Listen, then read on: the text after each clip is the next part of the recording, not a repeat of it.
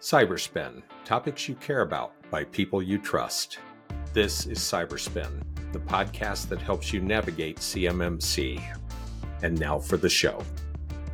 Hello and welcome to this episode of Cyberspin, where we're featuring our CMMC guides to help you get to know our team of CMMC experts. I'm Lauren Frickel. I'm part of the marketing team here at Redspin, and today's CMMC guide is Dr. Thomas Graham. Hi, Thomas. Hey, Lauren. How are you doing? Doing well. Welcome back to Cyberspin. Can you tell us about your role here at Redspin, both your specialty and how you support the CMMC initiative? Sure. So I'm Vice President, Chief Information Security Officer for Redspin. That's what they tell me my day job is.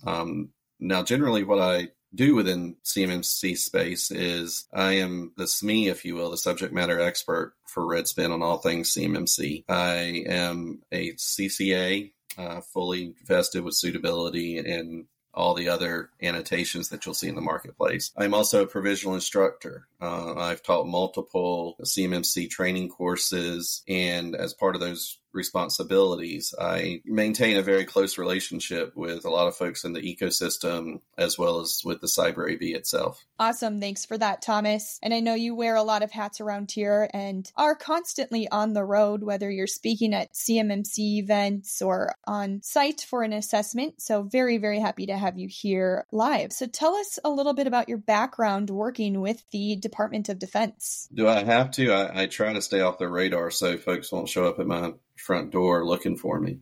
So I actually have been a DoD contractor. I was a DoD contractor for the better part of 11 years, supporting a few different companies, but also I had the benefit of supporting the DoD in a variety of capacities. I started out just as a simple tech writer. I became an analyst, an engineer, ops manager, leads, as well as I was an ISO at one point in time for DISA. What all of that experience allowed me to see is I got to see from different angles how folks that operate within the Department of Defense from a contractor standpoint, what their concerns are, what are some of the issues that they're facing. As an analyst and as an ISO, I got to see it from a more governance perspective, some of the challenges that folks go through within their own organizations to ensure cybersecurity is being met. From a team lead and in other perspectives, I got to actually go on site and help some of those folks, specifically when I was working with DHA and Navy Medicine, to ensure that they had all of their questions answered, to ensure that they understood what their requirements were at least for those engagements, per the DISA requirements as stated by the specific DoD command that they were supporting. Outside of that, I've also been a part of different things within the DoD to where, some of the teams that I've worked with, they've actually won some awards based on their efforts. One of the DHA teams, we actually won a Federal Health IT Award for innovation that was presented at the National Press Club in DC. One of my other teams that was primarily composed of all contractors and did have a couple of government folks on it. We actually won official naval accommodations in the Captain Joan Dooling Award a number of years ago for folks that are aware of that particular award. All of that being said is, I've been blessed to be able to have a variety of perspectives. And now with working with Redspin, being able to bring those perspectives and that insight into the CMMC arena and help organizations get from where they are to where they need to be. And ultimately, and trust me, I understand every organization wants to get through this because ultimately they're going to need it for being able to be awarded contracts. For me, it's helping them understand and ensure they have stuff in place so they can not only better meet their own cybersecurity requirements, but also in turn, because of this, all of the information that they are now stewards of, as well as the missions that they support, to include my friends and family and that are active military. All of them have a better chance of coming home and, seeing us on holidays or being able to carry out their own missions because the information is properly secured. That's great. And I think that's one thing that makes you unique as an SME. You have that experience. You've sat in the seat of our clients. And I think that experience of being a DoD contractor is special when you're connecting with our clients and interacting within the CMMC ecosystem. So thank you for that. And it definitely helps with the acronyms. Oh, for sure. You have the lexicon embedded in your brain. So moving on, how do you see CMMC shaping the future of cybersecurity? Oh, well, that's one of the key things that always comes up in conversations is what's that next step?